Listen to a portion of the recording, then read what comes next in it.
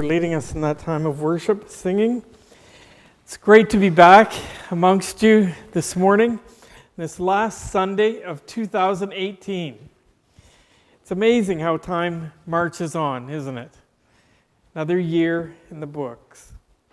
But I was reminded of the words of the psalmist this morning. I was glad when they said unto me, let's go to the house of the Lord. Psalm 121, verse 1. It is so good to be among God's people, singing praises and studying His Word. What a privilege, and I thank each and every one of you for being here this morning. Over the past number of weeks, we've been focusing on John chapter 13, verses 1 to 20, as Dan mentioned earlier. What an appropriate passage of Scripture for us to turn to at this time of year. Turn with me now, if you have it already, to John chapter 13.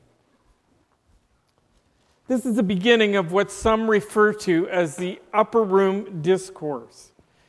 The Upper Room Discourse begins in John chapter 13 and goes all the way through to the end of John chapter 16. In these chapters, Jesus is found preparing the 12 for his imminent departure. The next 24 hours, he would experience betrayal, a mock trial, be beaten, abused, and then crucified. In Mark chapter 15, verse 37 reports, and Jesus uttered a loud cry and breathed his last. He died. But in those final hours, he was not only determined to fulfill all that the Father had given him to do, he was also focused on preparing these 12 men to continue the work that he had begun. Their 2.5 years of "Come, follow me, and I will make you fishers of men" was quickly coming to an end. Here in chapters 13 through 16, we overhear, we eavesdrop. We have the privilege of listening in to Jesus as he prepares or gives his final instructions to his closest companions. So as we wrap up 2018 and stand on the very threshold of a brand new year, there is no better time to reflect on and be reassured of God's love for you and for me. Look at John chapter 13, verse 1. Now before the feast of the Passover, Jesus, knowing that his hour had come and that he would depart out of this world to the Father, having loved his own who were in the world, he loved them to the end. Having loved his own who were in the world, he loved them to the end. The Greek word translated there, the end, is telos. It certainly means to the end of his life, but it could also mean to the uttermost or eternally. And so although this is addressed to the 12 within this historic context, the implications reach down through the ages to every believer, to all those who are trusting Jesus Christ alone for their salvation. And so our theme song for this series of messages has been, Jesus loves me, this I know, for the Bible tells me so. Little ones to him belong. They are weak, but he is strong. What a great reminder with which we can head into a brand new year, 2019. God loves you, and he loves me. With a love that overcomes deterrence. We saw that in part 1, verses 1 to 5. With a love that displays itself based on verses 4 and 5. Having loved his own who were in the world, he loved them to the end. He got up from supper, laid aside his garments, and taking a towel, he he girded himself. It was an unprecedented PDA, public display of affection.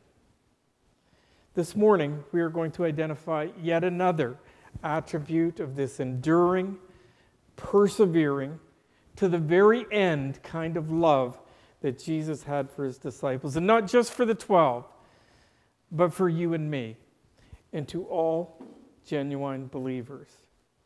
If you're able, I'd like to invite you at this time to stand with me for the reading from God's Word. John chapter 13, beginning at verse 1.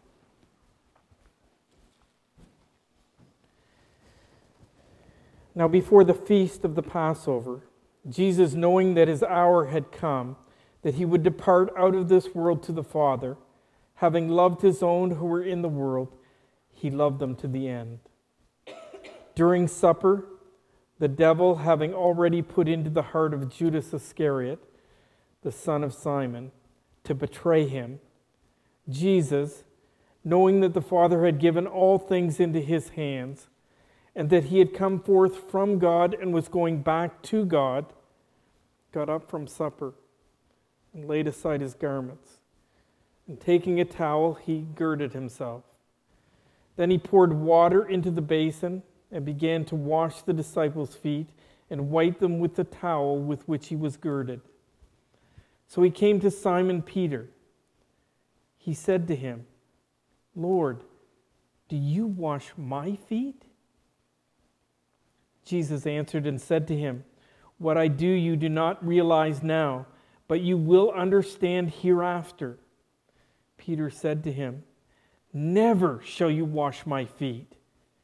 Jesus answered him, "If I do not wash you, you have no part with me." Simon Peter said to him, "Lord, then wash not only my feet, but also my hands and my head." Jesus said to him, "He who has bathed needs only to wash his feet, but is completely clean.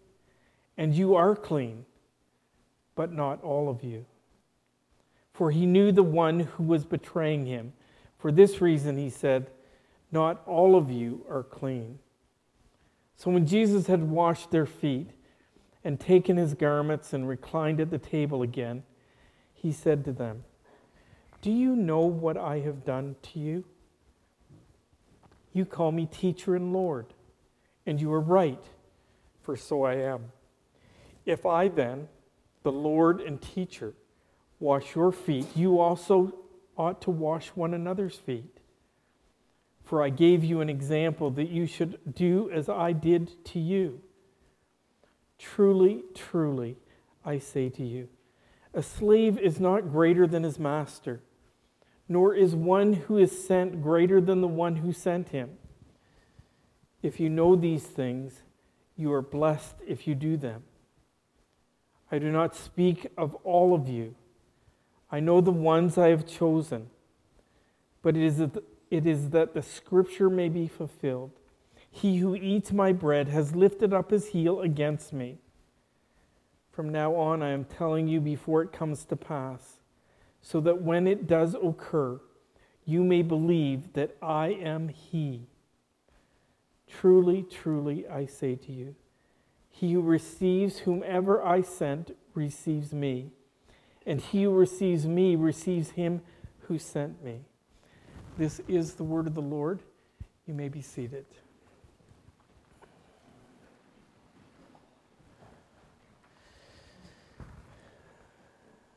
Father, we are told God is not a man that he should lie, nor a son of man that he should repent. Has he said, and will he not do it? Or has he spoken, and will he not make it good? You mean what you say. What you say goes. Thank you for this self-revelation that we hold in our hands, inspired and preserved by your Holy Spirit. This living and powerful word is sharp as a surgeon's scalpel, cutting through everything, whether doubt or defense, laying us open to listen and obey. Nothing and no one is impervious, untouched, or insulated from God's word. We can't get away from it, no matter what. And yet, admittedly, that doesn't prevent us from trying. We ignore it, dismiss it, make excuses for why we don't choose to obey it. Forgive us, we pray. Enable us this morning to have ears that hear and eyes that see your truth about life, about ourselves, about your relationship toward us. May we catch a fresh glimpse of your love for us so that we are better equipped to live for you in 2019, even this week. As we face the challenges of living in a less than perfect world, full of less than perfect people, immersed in less than perfect circumstances, may your love sustain us. Provide us with courage and strength to do the right thing again and again and again. Empowered by your Spirit for your glory. In Jesus' name we pray. Amen. Jesus loves us, this we know, with a love that is patient. Love is patient. And yes, I'm well aware of that cute little rhyme. Patience is a virtue. Possess it if you can. Seldom found in women, never in men. Turn with me to 1 Corinthians chapter 13 for just a moment. Some may recognize this reference as the love chapter. You'll very seldom go to a wedding ceremony where some kind of reference isn't made to 1 Corinthians chapter 13. But let me begin reading at verse 1. If I speak with the tongues of men and of angels but do not have love, I become a noisy gong or a clanging cymbal. If I have the gift of prophecy and know all mysteries and all knowledge, if I have all faith so as to remove mountains but do not have love, I'm nothing. And if I give all my possessions to feed the poor, and if I surrender my body to be burned but do not have love, it profits me nothing.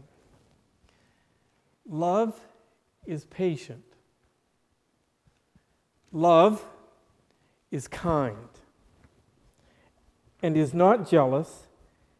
Love does not brag and is not arrogant, does not act unbecomingly, does not seek its own, is not provoked, does not take into account a wrong suffered, does not rejoice in unrighteousness, but rejoices with the truth, bears all things, believes all things, hopes all things, endures all things. Love never fails. Verse 4 begins with, love is patient. That's the very first thing that comes to God's mind as he begins to define what love is. I think that's significant. Listen as I read this explanation of verses 4 through 8. I found this really well written. Now it is interesting the way these verses are organized. The first two statements of 1 Corinthians chapter 13 verse 4 in the Greek text say, the love. The definite article is there. The love is patient, and the love is kind. Then it does not repeat the words the love again until verse 8 when it says, the love never fails. What that means is that there are two definitions for love: patience and kindness. The next 8 are negatives. Did you see that? The negatives are organized in the Greek grammar to describe patience and kindness. For instance, if you are patient, you are not envying, you are not parade yourself, you are not puffed up, you do not behave rudely, you do not think about evil, you are not provoked. All of those things are negative. It's describing the two qualities of love, which are patience and kindness. And the first and foremost, which seems to make it the primary quality of love from God's perspective, is love is patient. I think that is significant. Now let's turn back to John chapter 13. Jesus, having loved his own, loved them to the end by patiently correcting Peter's, and I want to add his disciples' misunderstandings. I'm including his disciples because as we become more and more familiar with Peter in these gospel accounts of the life and ministry of Jesus, more often than not, he stands up as the spokesperson for the 12. Peter was never one to be shy or slow to speak. Some would add, even before thinking. Others would say that the only time he took his foot out of his mouth was to put the other one in. I think that's being unkind. But although he may appear impulsive at times, I think it's just as important to note that Peter, who is always named first when there's a list of the 12 disciples. When the scriptures name the 12, Peter's name is first in the list. We might say that he is first among equals. And so perhaps on this occasion, Peter was just verbalizing what all the rest were thinking, but not saying. The more reserved personalities were laying back. After all, Peter was in the room. And notice it's plural. Misunderstandings. 3 times, Peter expresses his thoughts in contrast to what Jesus is trying to say and do. Jesus patiently loved him to the end by correcting his misunderstandings. Look at verses 6 and 7. So he came to Simon Peter.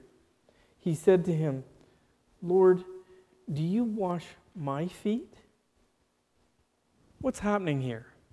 How would you describe Peter's reaction or his initial reaction?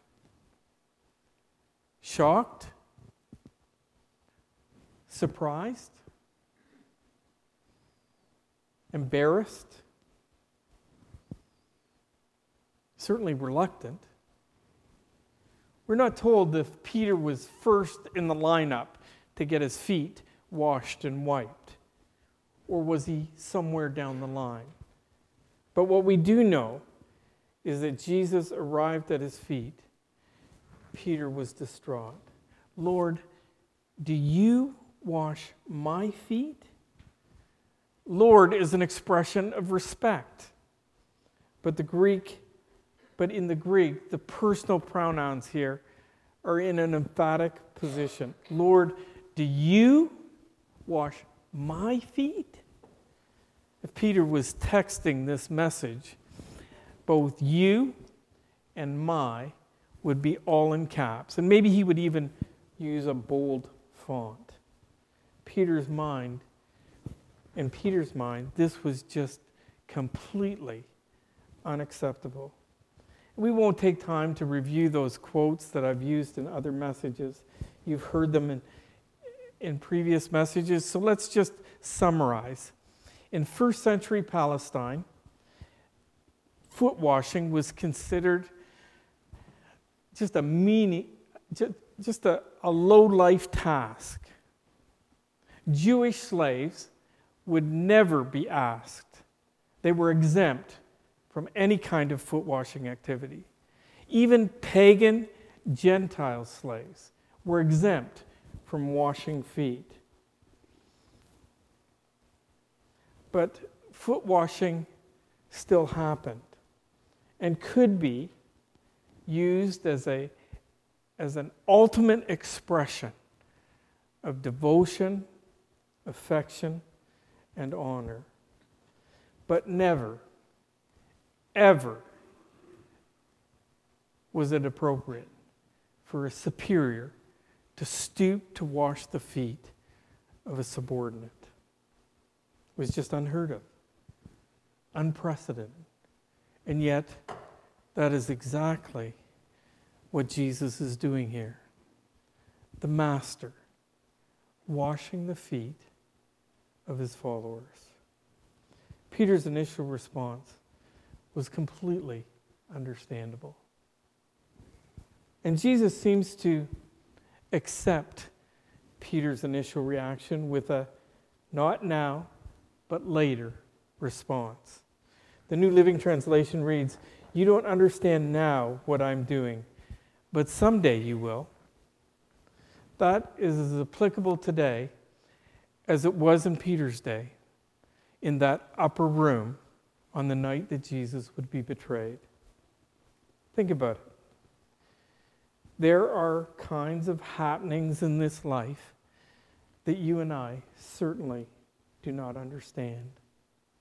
Reminds me of that young pastor speaking at the memorial service for the Humboldt Broncos hockey players who were killed in that horrific bus crash a number of months ago. These are not his exact words, but essentially what he said. I don't have any answers, but I know that God is still on the throne and that he loves us and that his will, his sovereign will be accomplished. It was a raw and emotional expression of faith in the midst of tragedy. Jesus' response to Peter's initial reaction revealed a promising perspective. But you will understand hereafter. Not surprisingly, Peter was not satisfied or deterred by Jesus' initial response. Look at verse 8. Peter said to him, "Never shall you wash my feet." Jesus answered him, "If I do not wash you, you have no part with me." Peter's continuing protest became even more adamant, more pronounced, and maybe a little bit irrational too. Certainly less defensible.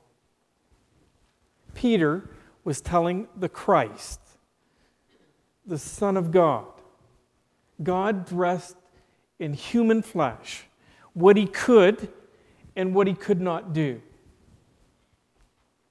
"Never shall you wash my feet!" Exclamation mark. Cynthia and I had the opportunity to stay overnight and look after our 3 grandsons, ages 1, 3, and 5 this week.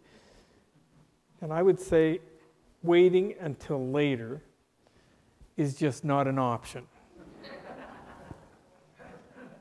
Maybe that was what was going through Peter's mind. And yet Jesus was so patient. "If I do not wash you, you have no part with me." In other words, we will not be joined together. The Greek word used here is often used when talking about inheritances. You will have no inheritance with me. You may want to underline that "I" in your Bibles. If I do not wash you, Jesus is now speaking metaphorically about a spiritual washing. And he is claiming to be the only one who is qualified to perform that kind of washing. Unless I wash you, you will have no part of me. The New Living Translation offers, unless I wash you, you won't belong to me. Titus chapter 3, verse 5, he saved us not on the basis of deeds which we have done in righteousness, but according to his mercy, by the washing of regeneration. Ephesians chapter 5, verse 25 and 26. Husbands, love your wives, just as Christ also loved the church and gave himself up for her, so that he might sanctify her, having cleansed her by the washing of water with the word. That is, the word of God, the scriptures. Jesus, in response to Peter's continuing protest, revealed a relational prerequisite. Peter had reacted to their initial exchange with conviction and defiance. Jesus reminded them of their complete dependence on the washing that only he could provide. Now look at verses 9 and 10. Simon Peter said to him, Lord, then wash not only my feet, but also my hands and my head. Jesus said to him, he who has bathed needs only to wash his feet, but is completely clean. And you are clean, but not all of you. Here we find Jesus responding to Peter's passionate U-turn. It's a complete reversal. The pendulum has now swung to the opposite extreme. Peter may not have understood the spiritual implications in the bathing, washing metaphor, but he certainly understood the implications of having no part with Jesus. In Peter's mind, that was never an option. From the moment he left his fishing nets, some 2.5 years earlier, Peter was all in. So the leap from defiance to an exaggerated submission was as easy for Peter as taking his next breath. It's interesting, verse 10 draws a distinction between those who have bathed and those who need to be washed. Those who have bathed would be genuine believers. That is, those who are trusting Jesus Christ alone for their salvation. When we admit our sinfulness, Romans 3:23, all have sinned and fallen short of the glory of God. There are no exceptions. Repent, wanting nothing to do with sin, and asking God to forgive us on the basis of what Jesus accomplished on the cross. God promises to forgive us and make us his children. Psalm 32 verse 5 reads, I acknowledge my sin to you and my iniquity I did not hide. I said, I will confess my transgressions to the Lord, and you forgave the guilt of my sin. All that leads to this great exchange that's talked about in 2 Corinthians chapter 5, verse 21. He made him who knew no sin to be sin on our behalf, so that we might become the righteousness of God in him. In other words, his righteousness becomes ours. Our sin becomes his. So that all genuine believers' sins, past, present, and future, are forgiven, as God now sees us through the shed blood of Jesus Christ, perfect, holy, complete. However, you and I know otherwise. I sin both knowingly and unknowingly on a fairly regular basis. And you do too. Theologically speaking, it's referred to as positional and progressive or practical sanctification. Positionally, we are sanctified. We are holy, perfect, complete. But practically, we're still working through it, working out our salvation as God works in us. Philippians chapter 2, verses 12 and 13. Trusting Christ sets us free from the bondage of sin. As believers, we are no longer slaves to sin. We now have the ability to escape all temptation. 1 Corinthians chapter 10, verse 13 makes it clear. God is faithful. He will not allow you to be tempted beyond what you are able, but will with the temptation provide a way to escape also, so that you will be able to endure. Unfortunately, as believers, we still suffer from this sin hangover. And as a result, we struggle to live the life that we've been set free to live. We make poor choices. We surrender to temptation. We sin. 1 John chapter 1, verse 8 speaks candidly about what you and I already know is true. If we say that we have no sin, we are deceiving ourselves, and the truth is not in us. But the good news is verse 9. If we confess our sins, He is faithful and just to forgive us our sins and cleanse us from all unrighteousness. That's washing. We don't need a bath, but we do need to make a habit of washing on a regular basis, to confess our sins. When we confess our sins, we put ourselves in the best possible position to take full advantage of the resources that God has made available for us to work out our salvation, to experience life as He intended. Jesus, in response to Peter's passionate U-turn or reversal, revealed a sanctifying provision. I find verse 11 rather interesting. First of all, that John included it at this point in the narrative. It's almost like a parenthetical statement, but I think there are two reasons or two things we need to note here, or maybe three, that this verse clarifies. First of all, Jesus knew, and John does not want us to forget, that Judas is still in the room. He's present when all this is going on. His feet were washed, and he heard the exchange that was taking place between Peter and Jesus. Secondly, that Judas, though numbered among the 12, was not bathed. Jesus washed his feet, but he was not clean. And that clarification helps us to interpret John chapter 13, verse 10 correctly.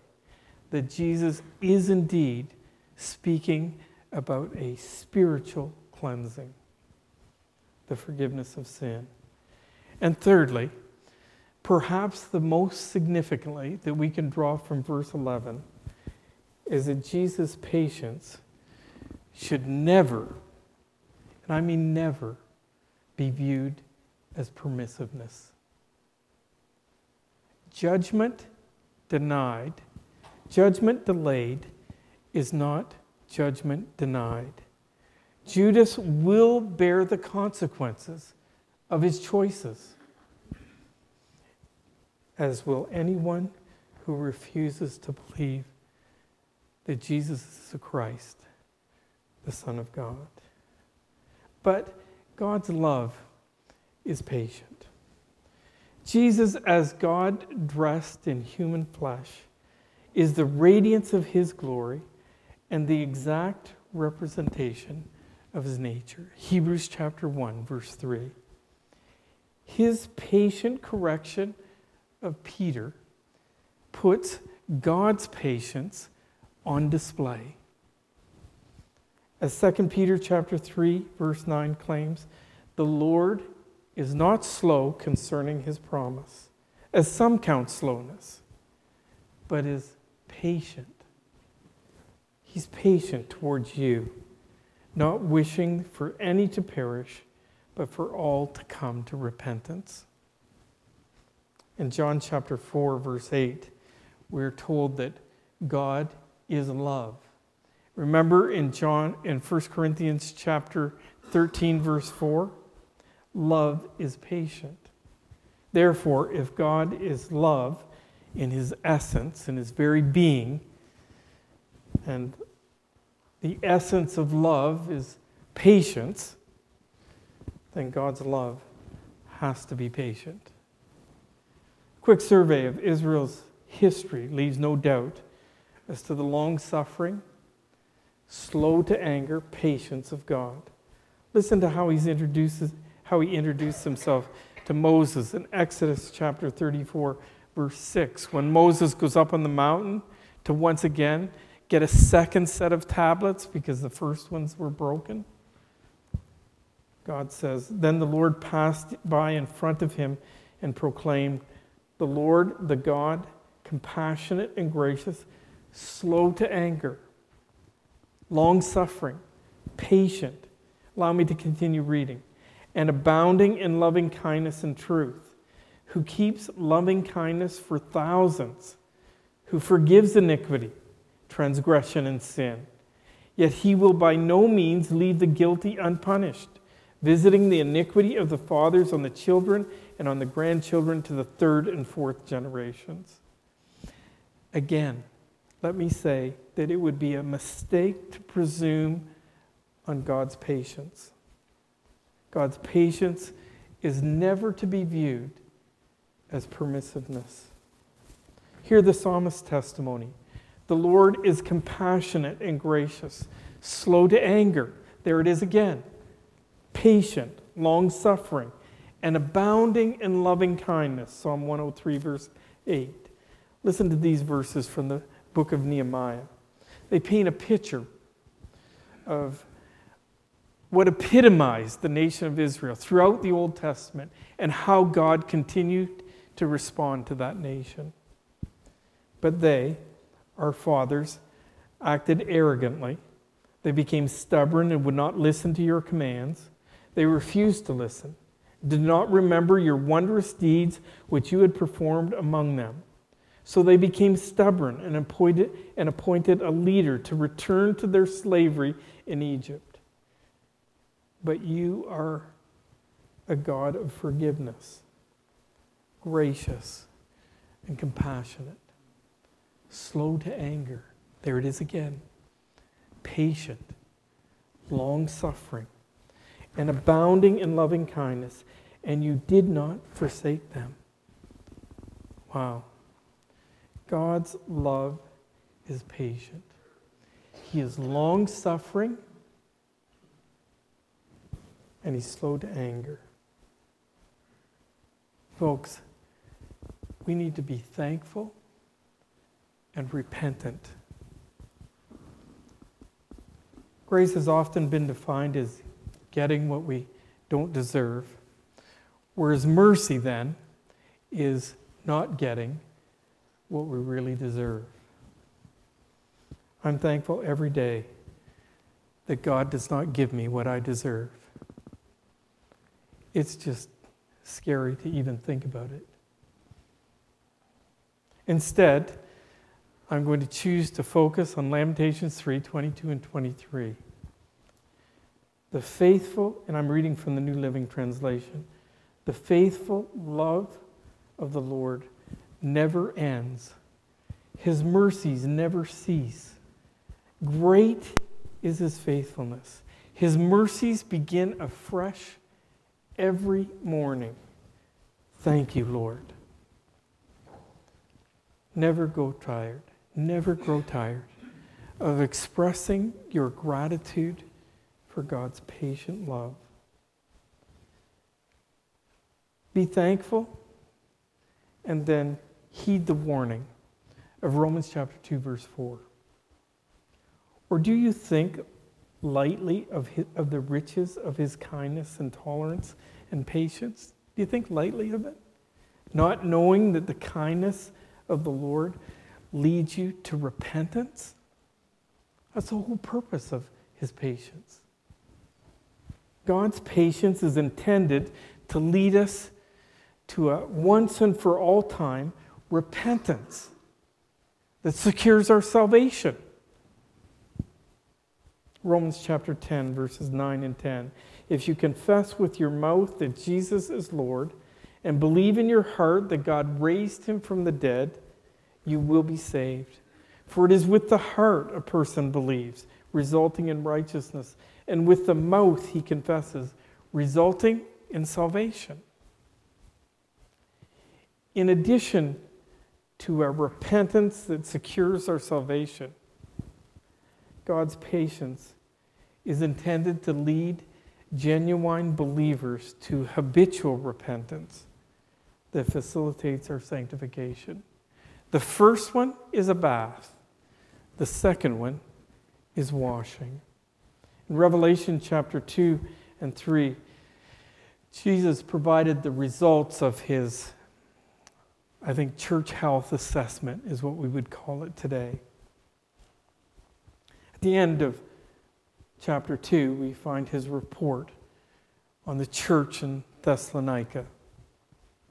Listen to this, beginning at Revelation chapter 2, verse 21. I gave her time to repent. There it is again. God's patience, long-suffering, slow to anger. I gave her time to repent, but she does not want to turn away from her immorality. Therefore, I will throw her on a bed of suffering, and those who commit adultery with her will suffer greatly, unless they repent and turn away from her evil deeds. Turning away from sin to a life lived under the authority of this book. Becoming increasingly holy and pleasing to God. Be thankful and repentant. Over a year ago, a young man contacted Cynthia and I. He had come to the end of himself. He found after years of living for himself, apart from God, it just wasn't working for him any longer. He was broken. He said he was done running. The weight of the sin was crushing him. He was pleading with us for some kind of relief. As we talked, Psalm 51 came to mind. I suggested that he read it and follow King David's example. Psalm 51 speaks of the value of genuine repentance. In closing, I'd like to read it for us from the New Living Translation. Psalm 51. Have mercy on me, O God, because of your unfailing love. Because of your great compassion, blot out the stain of my sins. Wash me clean from my guilt. Purify me from my sin. For I recognize my rebellion. It haunts me day and night. Against you, and you alone, have I sinned. I've done what is evil in your sight. You will be proved right in what you say, and your judgment against me is just. For I was born a sinner. Yes, from the moment my mother conceived me.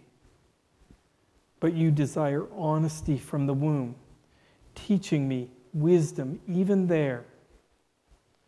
Purify me from my sins, and I will be clean. Wash me, and I'll be whiter than snow. Oh, give me back my joy again. You have broken me. Now let me rejoice. Don't keep looking at my sins. Remove the stain of my guilt. Create in me a clean heart, O God. Renew a loyal spirit within me. Do not banish me from your presence, and don't take your Holy Spirit from me. Restore to me the joy of your salvation, and make me willing to obey you. Then I will teach your ways to rebels, and they will return to you. Forgive me for shedding blood, O God who saves. Then I will joyfully sing of your forgiveness. Unseal my lips, O God, that my mouth may praise you. You do not desire a sacrifice, or I would offer one. You do not want a burnt offering. The sacrifices you desire is a broken spirit. You will not reject a broken and repentant heart, O God. Look with favor on Zion and help her rebuild the walls of Jerusalem. Then you will be pleased with sacrifices offered in the right spirit, with burnt offerings and whole burnt offerings. Then bulls will again be sacrificed on your altar.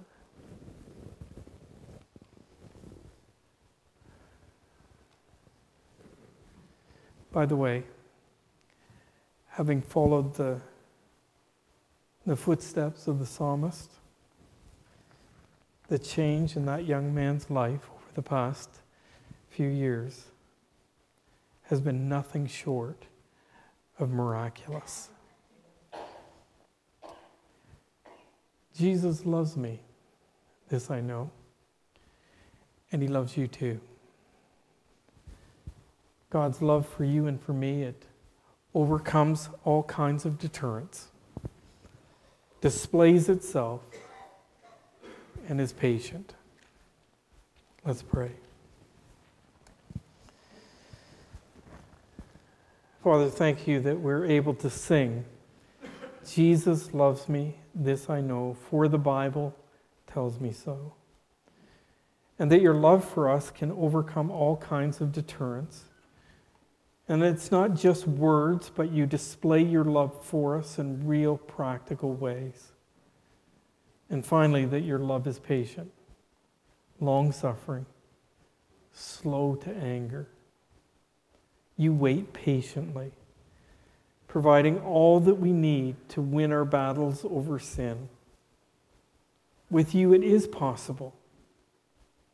May we fight the good fight, cheering one another on, holding each other accountable, refusing to excuse inappropriate behavior in ourselves and or in others.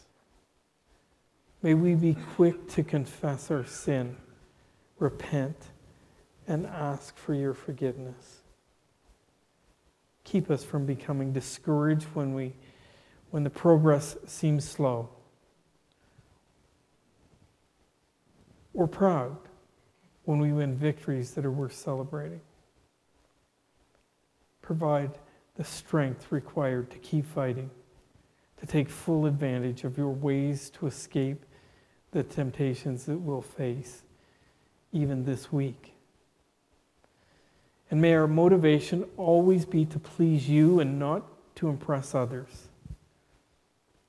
Enable us to be a grateful people who never take for granted the opportunities your patience has and will provide us. We ask in Jesus' name. Amen.